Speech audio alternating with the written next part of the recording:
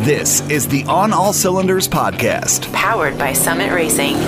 Your host for today is Summit Racing's Al Noe with special guest, pro touring pioneer Mark Stielow. Here we go.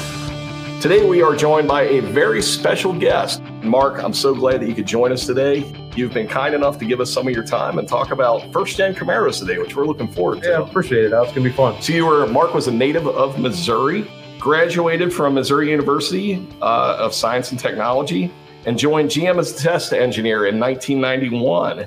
Began a long and winding career that saw Mark leave the automotive giant in 94 before returning in 99, and then resuming with your current role at GM, which keeps you quite busy, I understand. Yeah, so I've had a great career at GM doing a wide variety of things. Let's talk about your job today at GM. What specific responsibilities do you have? Because I know every day is an adventure, right? Yeah. So right now, two and a half years ago, I came back to motorsports. So I was in motorsports earlier in my career, but I came back and we're trying to pull motorsports more in-house at General Motors. So we've set up a team that supports IndyCar racing, sports car racing through IMSA, WEC, and some of the other sanctioning bodies, but we have the Corvette race program, the Cadillac LMDH program, which we're going to take back to Le Mans this year. We have our off-road race program, and then we have an electric race program with the Hummer EV. So you're a little bit busy these days, right? So are you ever home on the weekends to go out and do some of this pro touring fun stuff? You start ramping into the season, and between all the different series, you could be pretty much you can be at a racetrack every weekend if you wanted to be. So, hey, let's talk about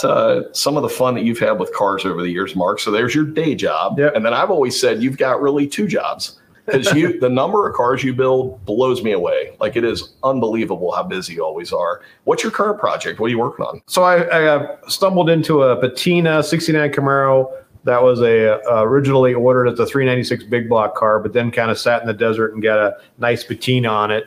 So I'm going to go back through that car and freshen it up to be a nice, everybody throws different terms around. It's going to be kind of a pro touring car, or a resto mod, kind of however that kind of shakes out. Very cool. Still patinaed though? I'm going to leave the patina on it because it was like an old drag car. And it was kind of the cool thing about that car was it was ordered new by a guy by the name of Vic Hobbs as a 396 SS car with a 410 gear radio delete.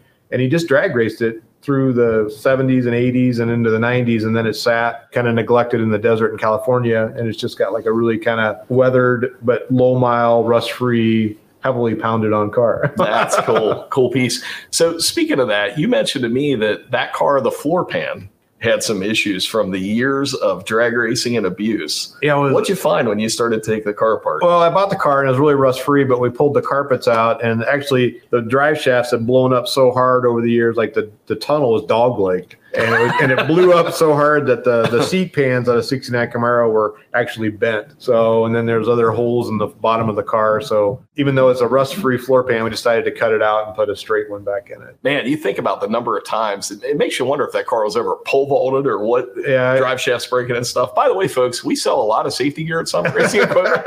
So if you need a drive shaft loop or good helmet, driving gloves, whatever, aside from keeping your car safe, we got to keep you safe too. And sometimes with old drag cars, I always said if cars could talk, it would be awesome to hear all the stories they could tell us. Well, I don't know about you, but when I was growing up in high school, you'd go to the drag strip and the stuff that you saw on a day-to-day basis, on the week-to-week basis on test and tune nights would scare you to death. Like people blowing stuff up. So how did you get started in the automotive industry? I think all of us can think back and remember like the first fast car you rode in, car show you went to, something that made you say, this is pretty awesome and I want to figure out how to do this. What was that for you? Well, for me, I really wanted to work in I read, like a lot of kids, I read Hot Rod Magazine, Motor Trend, Car and Driver, and I really was enamored by cars and I wanted to work in the automotive industry. And actually my high school guidance counselor said I could never get there. So good job, counselor. Attaboy. So I started off at Missouri State University and I was doing okay. So I just decided to call Ford, Chrysler, and GM HR and say, where do you get your engineers from?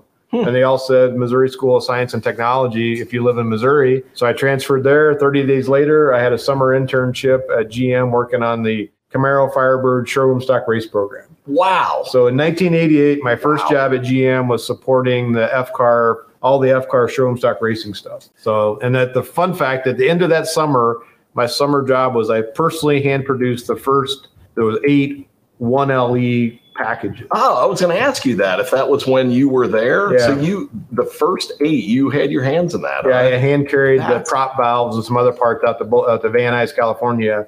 And when the cars came down the line, we assembled them and they got sold to customers. Cool. Did you ever try to find one of those cars and say, No, I mean, I think they all, because they were just, the people who ordered them didn't realize they were ordering that package because they ordered all the performance stuff minus air conditioning, and it triggered the 1LE package, and they got the bits and pieces. So what did you do within GM after that? So that was your first piece as an intern. Yeah. Then where did it go from there? When I hired in full-time at GM, I was under hood thermal for cop cars, which was awesome. I was only there for about 9 months, and then I went into motorsports.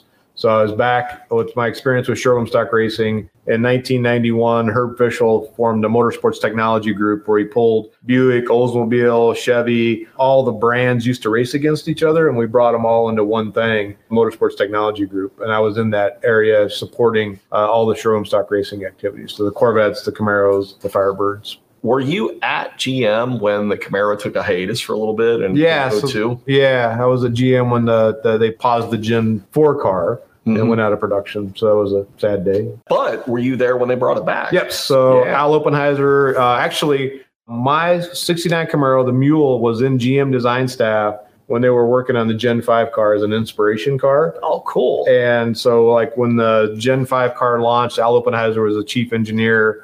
And I was at the Detroit Auto Show when they brought the show car out. So everybody saw kind of the 69 Camaro cues in that car. Yeah.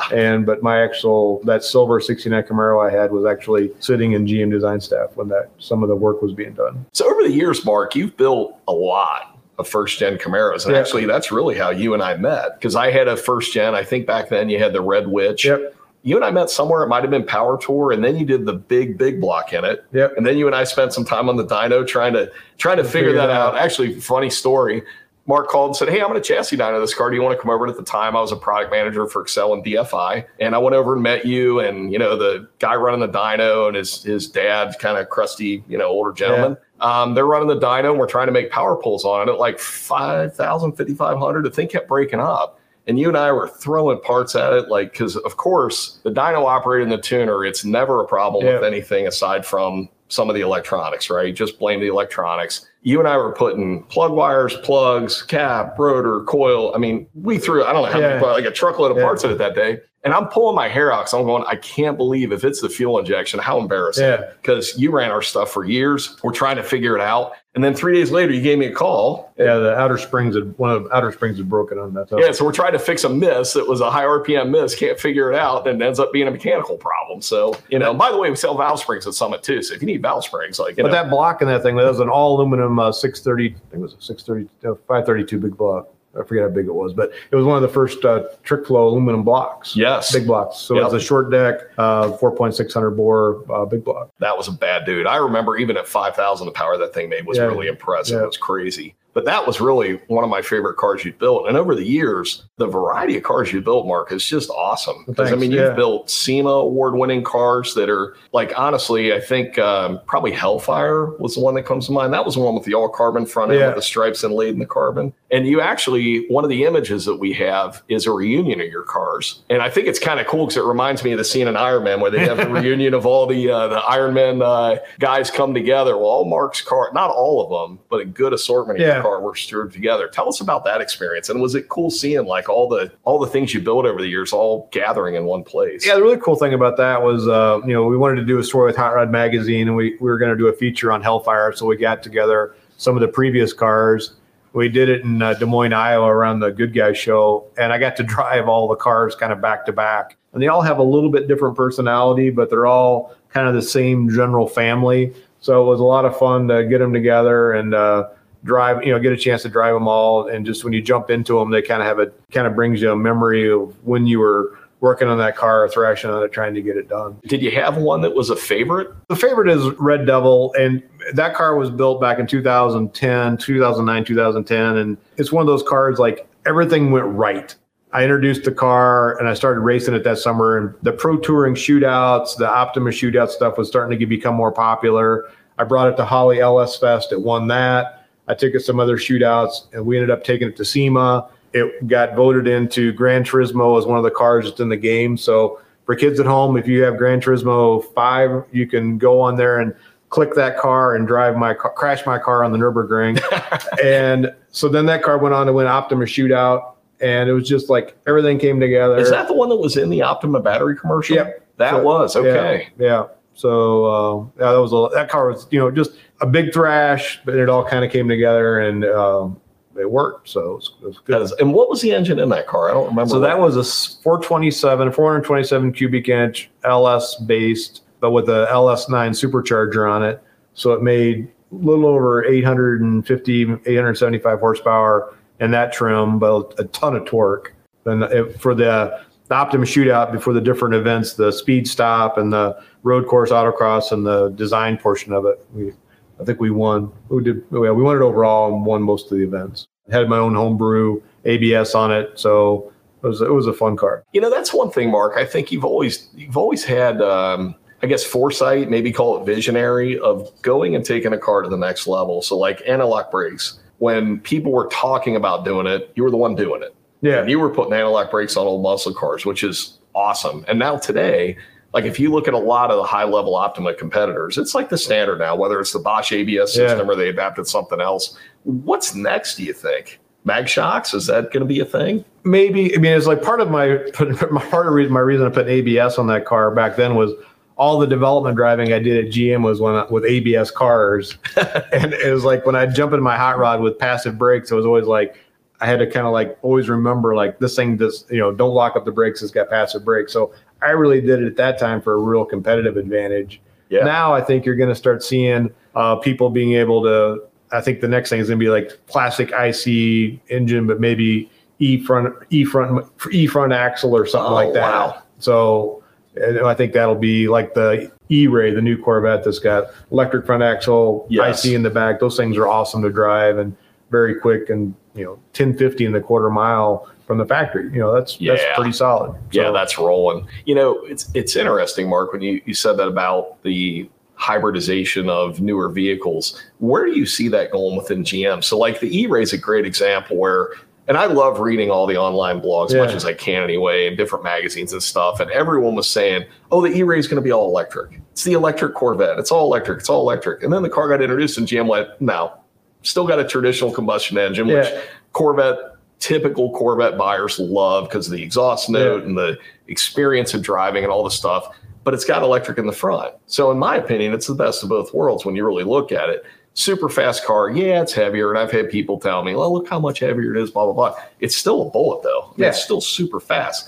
Do you think that's really the direction where we're going to see performance vehicles going? Yeah, I mean, some of the electric vehicles that are out there now are super impressive, the performance numbers. So definitely, our portfolio at GM, we have electrified future. We have a lot of electric vehicles coming. But there's still a big investment in ICE, internal, like we like to say, it's not the end of the ice age yet. Yeah. So, so we're still building internal combustion engines for, your people with trucks and performance stuff. I think there's definitely going to be a large ICE works for a lot of things, moving things around, but electric for most people, day-to-day usage, it'll be fine. Yeah. And then right now there's a lot of commutes. It works. And then for like those niche vehicles, like the Lucids and some of those other vehicles, even like that little electric car that set the crazy lap time up, the hill climb at Goodwood Festival of Speed. Oh yeah, the thing runs 8s in a quarter mile. Like it's that stuff's crazy fast. Yeah. So that stuff's coming, but I think there's always going to be internal combustion engines around. I got interviewed for one of the magazines, and they were asking me a similar question. And I said, like, in today's society, there's no need for horses, but people have equestrian centers. We race them. We do things with them. People still love horses. There's still always going to be people who love internal combustion engines. So we're still going to drag race them. We're still going to road race them. We're going to collect them. No matter what happens, I think internal combustion engines are going to be around for a long time. Yeah, no doubt. And Mark, it's funny on the electric front because you mentioned something that is very near and dear to myself and one of my coworkers, Brian Nutter's heart. We drove our Tesla down to Arkansas and went land speed racing with it and then drove it back. And we did that partly for the story, the adventure, but also to learn about the EV market and what do we know and what can you find out. That long road trip and the charging that's required and the stops and everything, it wasn't bad. I'm not saying that, but it's different. Yeah. And you've got to plan your trip, your route, and everything else around that. once we got down to the event, the car's a bullet. I mean, a thing, a 4-door, literal family sedan, pretty much stock with the exception of suspension modifications we did, wheels, tires, and some safety gear. The car will go 1170s in the quarter. It went 136 and a half mile. I mean, the thing's a rocket. So it's like, and I agree with you, it's definitely coming, but it's comforting to know the ICE component is going to be there. And GM just made a huge investment, which we were all celebrating about this because we saw the press release. It was like $800 million in the next generation. I call it LS, but it's really LT base engine platform, right? Oh yeah. Yeah. So we're going to keep, we're for our SUVs and pickup trucks, we're still going to have a large segment of that will be, internal combustion engine stuff. Yeah. But on the flip side, like today's cars, I mean, when you and I were growing up, if you had a 1050 second quarter mile car, that was a hairy beast. Like you were not driving that thing back and forth to work. But now at GM, like we got a few things that run in the 10s, and it's just crazy. Like you fire them up, driving back and forth to work, but then you put the pedal down, like it's pretty impressive. Like even every now and then I'm driving, I'm like, holy crap, this stuff is fast. Yeah. What do you think of the new Z06? I got to spend 4 weeks in one a while back, and fantastic car. Yeah. So my one Z06 story. So I was at Le Mans. So part of my job is like we go to Le Mans. We're running the Corvettes at Le Mans.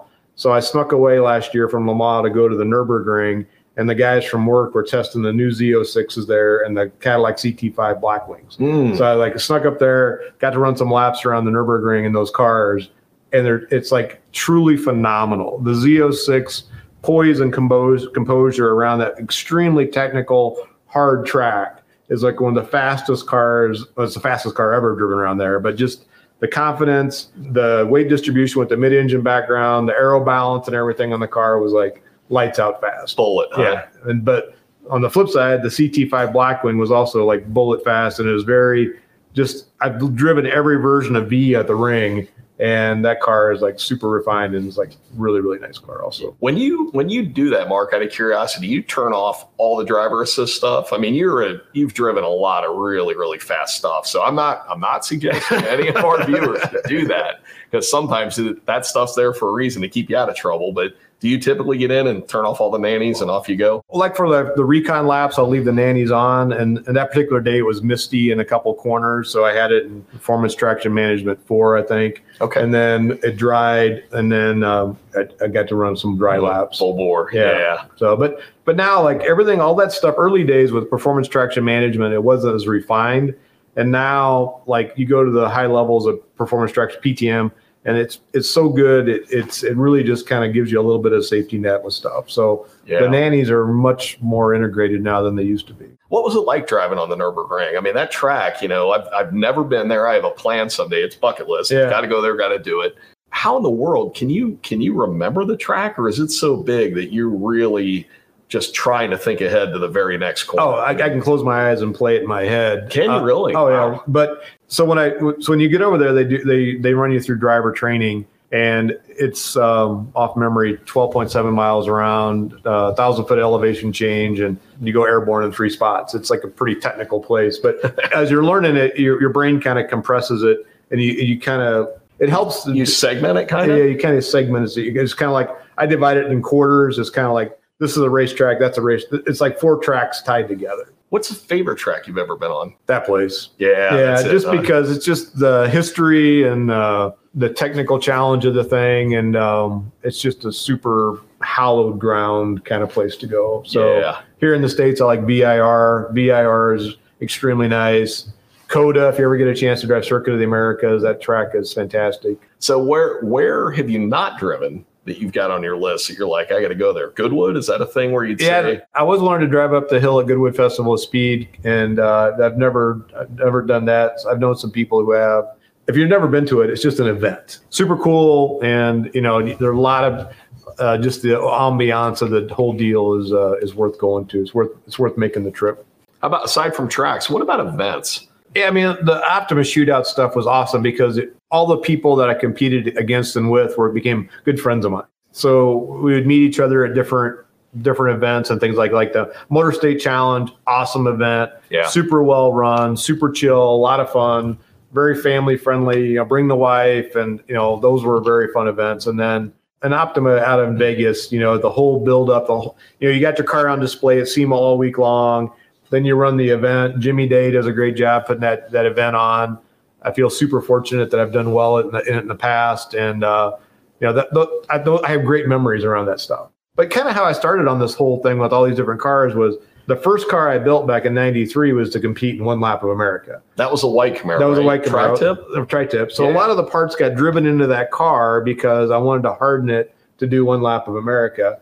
Then I kind of got over that. And then these Optimus shootouts came along. And that was a whole new level of let's build cars to go do that. So anyway, it's kind of how some of those cars kind of ended up how they are. Hey, let's talk about one lap. So that event intrigues me. I've been to pieces of that event, never driven in it. What's it like? I've heard it's like in a phone booth for a week.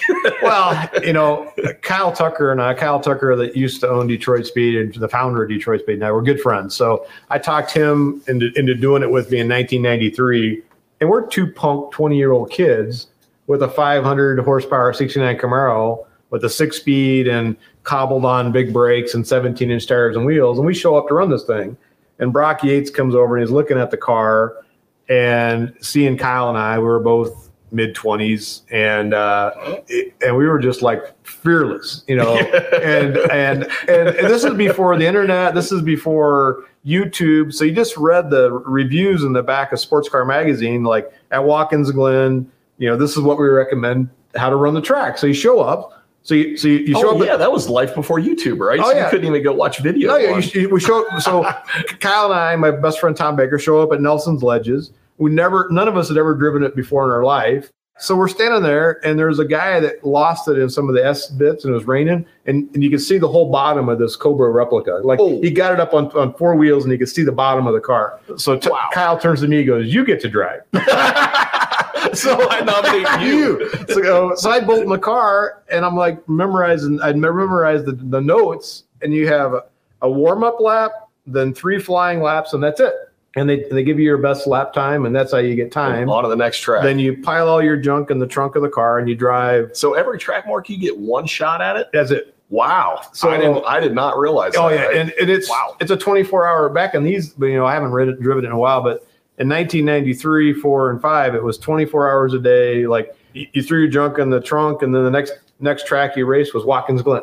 Yeah. And you just drove to Watkins Glen, and you got your stuff out of the trunk. You went and and then you threw your junk back in the trunk and drove to Lime Rock. Wow. And then you just, skipped around the country. It was truly terrifying. So, So you want to do it again, or is that past you where you're like, yeah, I'm good. I was so glad I did it because it got me I should have done what everybody advised me to do, was like go buy a low powered car and learn how to drive and get your SCCA license and move your way up. Instead, I built a 500 horsepower 69 Camaro and I just sent it. Yeah. And I learned a lot of car control, and luckily God saved my life, but we just didn't know any better. So through that, I got to meet John Heinrichsey, and that's how I got into working on ride and hailing and high performance vehicle operations group. So like John's like, I've seen you've driven some open track days, you've driven some, I'll give you a shot at this. Wow. And it was all just self-taught, send it. It's funny you mentioned John Heinrichsey. If you want to learn how to drive a track, go watch some of John's videos. Yeah. That fella, been there, done it, unbelievably high level. That guy can drive anything fast. Yeah. So I got into that group in 2003, I think, or so, and I started working on performance cars. We formed a group inside GM called the High Performance Vehicle Operations Group. During that era, we tuned all the SSs, the Vs, all the Cadillac Vs, the ZL1 Camaro, all that kind of stuff came out of that team. Oh, very cool. And the Z28 was definitely part of your handiwork, right? Yeah, I was a program manager for the 2014-2015 Gen 5 Z28. Cool history. Yeah. So back then, during that time, that was when Mike Copeland was at GM as well, right? Yep. Copeland was doing like some of the SEMA show cars, and he was running like the pre-production prototype build area. So, okay. How does technology transfer? Is that a big integral part of GM when you're looking at racing and you say, we are going to have an effort to take things we learn in racing and put it into production cars? Is that part of the mindset? Or is that not really? So two big things happened. So in motorsports, a lot of the, like in NASCAR specifically and some of the other race series, they really wanted to reduce the amount of testing the team could do. Mm-hmm. So once you reduce the amount of track time, what teams could do, driving simulators and the simulation side of the business really grew up a lot. Now, the parallel on the OE side, on the manufacturer side, we're trying to reduce the amount of pre-production vehicles because they're very expensive. So building some extremely low volume experimental vehicles are very expensive. So we're trying to reduce our amount of dependency on hardware and move more virtual. So we're growing the simulation side of the business. Oh. So the driving simulators between racing and production are very closely linked to each other. And a lot of the tools that you use to do the virtual engineering on both sides are similar. So there's a huge technology transfer between the modeling, simulation, computational fluid dynamics, all that tire modeling, all that stuff is similar tool change between motorsports and racing. But then on the Corvette side, we raced the flat plane crank 5.5 liter engine for a couple years in the race program before we ever put it in production in the Z06. So that engine was actually being raced in a kind of a more race hardened version of it, but we proved out a lot of the technology on what ended up in the street car on the race car. Can you talk at all about future generations of Corvette? Like, what's the ZR1 going to be? What? And then there's this talk of the Zora. What? What? Right? I don't know. There's some crazy stuff on the internet.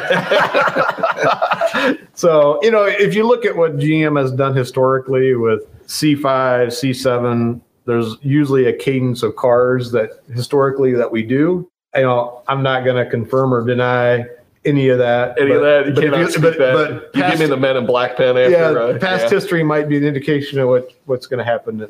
Past performance is the best indicator of future performance. Yeah, I understand. Yeah. That's cool stuff. Out of all the generation Corvette marks, do you have a favorite? Yeah, it depends on what you're going to do with it. So if you just want like a great track car, the new C8 Z07 is like a fantastic track car, very balanced, like a knife. Like the thing is very exact. If you want something to do roll-on burnouts in third gear to impress your neighbors, a C7 ZR1 is like that's it. That's it, man. That baby's she's pumping 755 horsepower and with a supercharger on it, it's got torque right now, and it'll just hit the tires and go. And it's a very track capable car. It's awesome, but it's with the weight distribution, with the engine in the front, like moving the engine mid-engine, like change the whole game of the car, like makes it much more. The polar moment of inertia, everything about the car is like the C8s. You got one. Yeah, great car. The rumor is the Camaro's going away. Is it going to come back or is it gone forever? And is this another one of those where you're like, I can't talk a lot about that. The Gen 6 Camaro, the ZL11LE. I remember the first time I bolted in one. I have this weird thing, like I get to show up and I just get to take them straight out on the racetrack. So I bolted into one that took it off. And you'd never driven the car before. I never driven the car before in my life. Go out on the track. Go on the track. Which is, I try to approach like a magazine, right? But that thing's like a race car. Fantastic cars, but the Gen 6 car, they're super fast. They're a pinnacle. So can't comment about, what's coming next or what's not coming next. Yeah. No, I totally understand. What can you talk about, Mark, with GM for product portfolio that's coming? So obviously the E-Ray is out and in production. What about the regular passenger car segment of it? A good friend of mine in Cincinnati, Mike, his neighbor just bought a Blackwing. And he sent me some video of it, and it's nasty. The car's fast. Yeah, a CT5V Blackwing is the best four-door luxury sedan GM has ever built. It is truly a phenomenal car. It'll go over 200 miles an hour. It'll run 11 and a quarter mile. You can pound around on open track days. It's fully track hardened. And I think it's my favorite car. If I was just going to buy a car, you can drive it back and forth to dinner with your wife. It's super civilized, but then you can take it to an open track day and it's really fast. Have you tracked one of those cars? Oh, yeah. Assuming. Oh, yeah. Well, I've driven them. At GM, every car that's track capable has to go through a 24-hour endurance run. So all of us top-level drivers bolt in the car for a tank full of fuel. Wow. So you literally strap into it, fuel gauge is full. You run it as hard as it'll go for a tank full of fuel. Then you bring it around. The technicians service whatever, if it needs brake pads or tires or check the fuel level or whatever and the oil level, then we do it again. But wow, 24 hours. Just hard as we'll go. And that was really derived from kind of like John Heinrichs said, a Corvette owner is going to go to X number of open track days in the life of the car. And we kind of came up with this 24-hour number to make sure. So there's two things. There's track capable, lap time, then track durable. How durable is it? is we run 24 hours of endurance tests, and we do 200 quarter-mile drag passes. 200. So wow. And no, but so right now, I mean, our car portfolio at GM, like we have such a wide variety of things at GM. It's kind of like, do you need a Duramax diesel to tow something? We have, those are really cool. Then we have electric bolts. So like the diversity of our portfolio right now at GM has never been greater. It's a crazy time to see everything that's being worked on. The Duramax diesel, Mark, you mentioned something that I think's interesting. So they've got the new, is it a 3-liter diesel that goes in like the Tahoes? Yeah, I had one of those. Did you? Yeah. What'd you think of that? Dude, it got 27 miles per gallon just running empty back and forth, 80 miles an hour to up northern Michigan. And then I could tow my enclosed trailer like no problem. The thing was like rock solid, 24-foot enclosed with my Camaro in the back, set the cruise at 80, which if it's legal in that state. And it would just roll, you know, and it worked great. I was like, the only reason I didn't buy another one was because when you pull into a gas pump, you're always kind of trying to find that diesel. Diesel pump. Kind of fishing around. Yeah, but I had one for 2 years, loved it. Towed my stuff great. Awesome. If you slow down to 60 miles an hour or 65, you could probably easily knock back 30 miles per gallon. No kidding. Yeah. And they drive, they're super quiet. They drive, the torque is like addictive. Like, just right down low, just 10-speed transmission, just like it's always in the right gear. Roll right into it. Yeah, they work really well. So what, aside from the build, so you've got your current build that's going on, the patina, really cool older drag car. What do you want to build next? So I bought another rust-free 69 Camaro out of California, and I'm gathering the parts. How do you find all these? Like, is there like a Stielow Classifieds? It's like every first-gen Camaro people put on, you go, yeah, I'll take that one. I'll take that one. It's one of those things, just kind of put the word out to the squirrel network, and eventually somebody will, hey, I've stumbled across this or that. I mean, the car I have now, that old drag car, the Hobbs Camaro, I literally talked to a guy on Facebook. He reached out to me with a question, bantered back and forth a little bit. And I mentioned to him, like, hey, I'm looking for a patina 69 Camaro. And he said, well, I got one, but I'm never going to sell it. And I said, well, if you ever decide to sell it, I'll buy it. So 2 years will go by. I get an IM on Facebook from this nice gentleman in Tennessee. And he's like, I finally want to sell it. We haggled back and forth on the price, and I bought it. It just kind of fell in my lap. That one did. Yeah. And I hadn't really planned on buying it. And it's got the car's got a really cool story. So, but that's kind of how I usually find most of my stuff. Yeah. You going to do another 69 Camaro? Yeah. So I got another 69 Camaro that I'm going to kind of take all the bits and pieces of the cars I liked that I thought worked really well and build a nice car I could take to open track days, and cars my wife and I have been doing these tours like Good Guys or Barrett Jackson cross-country tours. Oh, yeah, like I saw you in Texas, that road tour deal they did. Yeah, and that's a lot of fun. So I'm building a car to kind of be in that genre of another car. Drive it, enjoy it, and just keep going. That's awesome. So my days of trying to win these Optimus shootouts with these crazy cars, like, those cars have kind of turned more into track day cars and not really so much of a blend, and I just want to have kind of a blend car I'm not trying to win Optima with. So yeah. And I think it's cool in our industry to see, like, look at Optima and how much that's grown and evolved, and now you have Drive Autocross, and then you throw Good Guys into the mix. If you're a car person today, there's like so many ways to enjoy your car and go out and run it. I mean, track days, and you and I were talking about some of these private driving clubs that are coming up. Yeah, so we first started doing track development work at GM back in 2003 and 4. Renting a track was like super easy. You could always find track time. And now, like, you try to book a VIR or a Gingerman or whatever, they're packed. Like, there's like Porsche Club, there's Mustang Club, there's a Viper Club. Everybody's got, there's tons of places now you can take your car, and they have beginner group, novice group, advanced group. If you haven't done an open track a day, go out, get involved with that kind of stuff. And there's whatever genre you're into, the Subaru Club, everybody's got like a deal. With your day job, so drag racing does fall underneath your realm.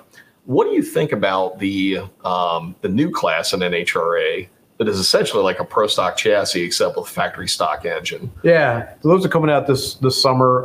Is it this summer that they're? Yeah, it is this year. Yeah, so I think it's going to be a good class. I mean, I think everybody's kind of come upon the same recipe for pro stock to a degree. Yeah, and so I think this will kind of freshen that up and give an opportunity to bring different powertrains into a competitive, something that looks a little more, door slammer kind of car. So I think it still uses a little bit more, I don't want to say relevant powertrains, but production-based stuff. Yeah. To where, back to your point earlier about technology transfer, probably going to learn some things from the guys that are going to be running that class. Because racers are racers. They're going to push it as hard as they can. They're probably going to blow up some stuff and learn some stuff along the way. Yeah, that's going to be good. That's going to be a good class. I think it's going to be a lot of fun. And we've built a lot of Copo Camaros. We did the 5th gens and the 6th gens. So those cars are still neat legacy we're leaving behind. So. What about Pro Mod? Does Chevrolet have any interest in Pro Mod, or is it more that very fringe thing that you look at? Yeah, it's at an arm's length. I think we still help supply some of the bodies, but those things they're all unicorns. So yeah. So, Mark, what's next for you and what's next for the car? So you got to get the current build finished. Yeah, so I've kind of started just buying cars because when I find a good deal on them, I try to just buy them because they're getting harder and harder to find. So I got the 269 Camaros. I got an 88 Blazer that I built. My wife and I have been doing these tours in. And that's a really cool build. Yeah. Is that a LT base engine? So the first one I did a 78 Blazer with an LT in it. And that car was great, but it was 2-wheel drive. And my wife said she didn't like it because it didn't look trucky enough. So this one's 4-wheel drive, so it's more Chuck Norris. Nice. And this one I put a PFI motor in just because the integration's a lot easier. It's just an LS3, and the truck runs great. We put 3,800 miles on it in a week, so no problems. Awesome, great driver. Yeah. So if you were going to do another powertrain, like with your new build, I'm assuming you're doing PFI in that rather than DI, direct injection. Yeah, the Hobbs Camaro's PFI, and but then the next one is going to be DI. Okay. We figured out some of the cowl issues on some of the Salon stuff and some of the things I didn't like about torque-based engine management systems. So a lot of the DI stuff is torque-based. So when you push the pedal down, you're commanding torque. You're not commanding pedal. But no. What engine you doing in the Hobbs Camaro? LS7, but I want to make it look like a faker big block.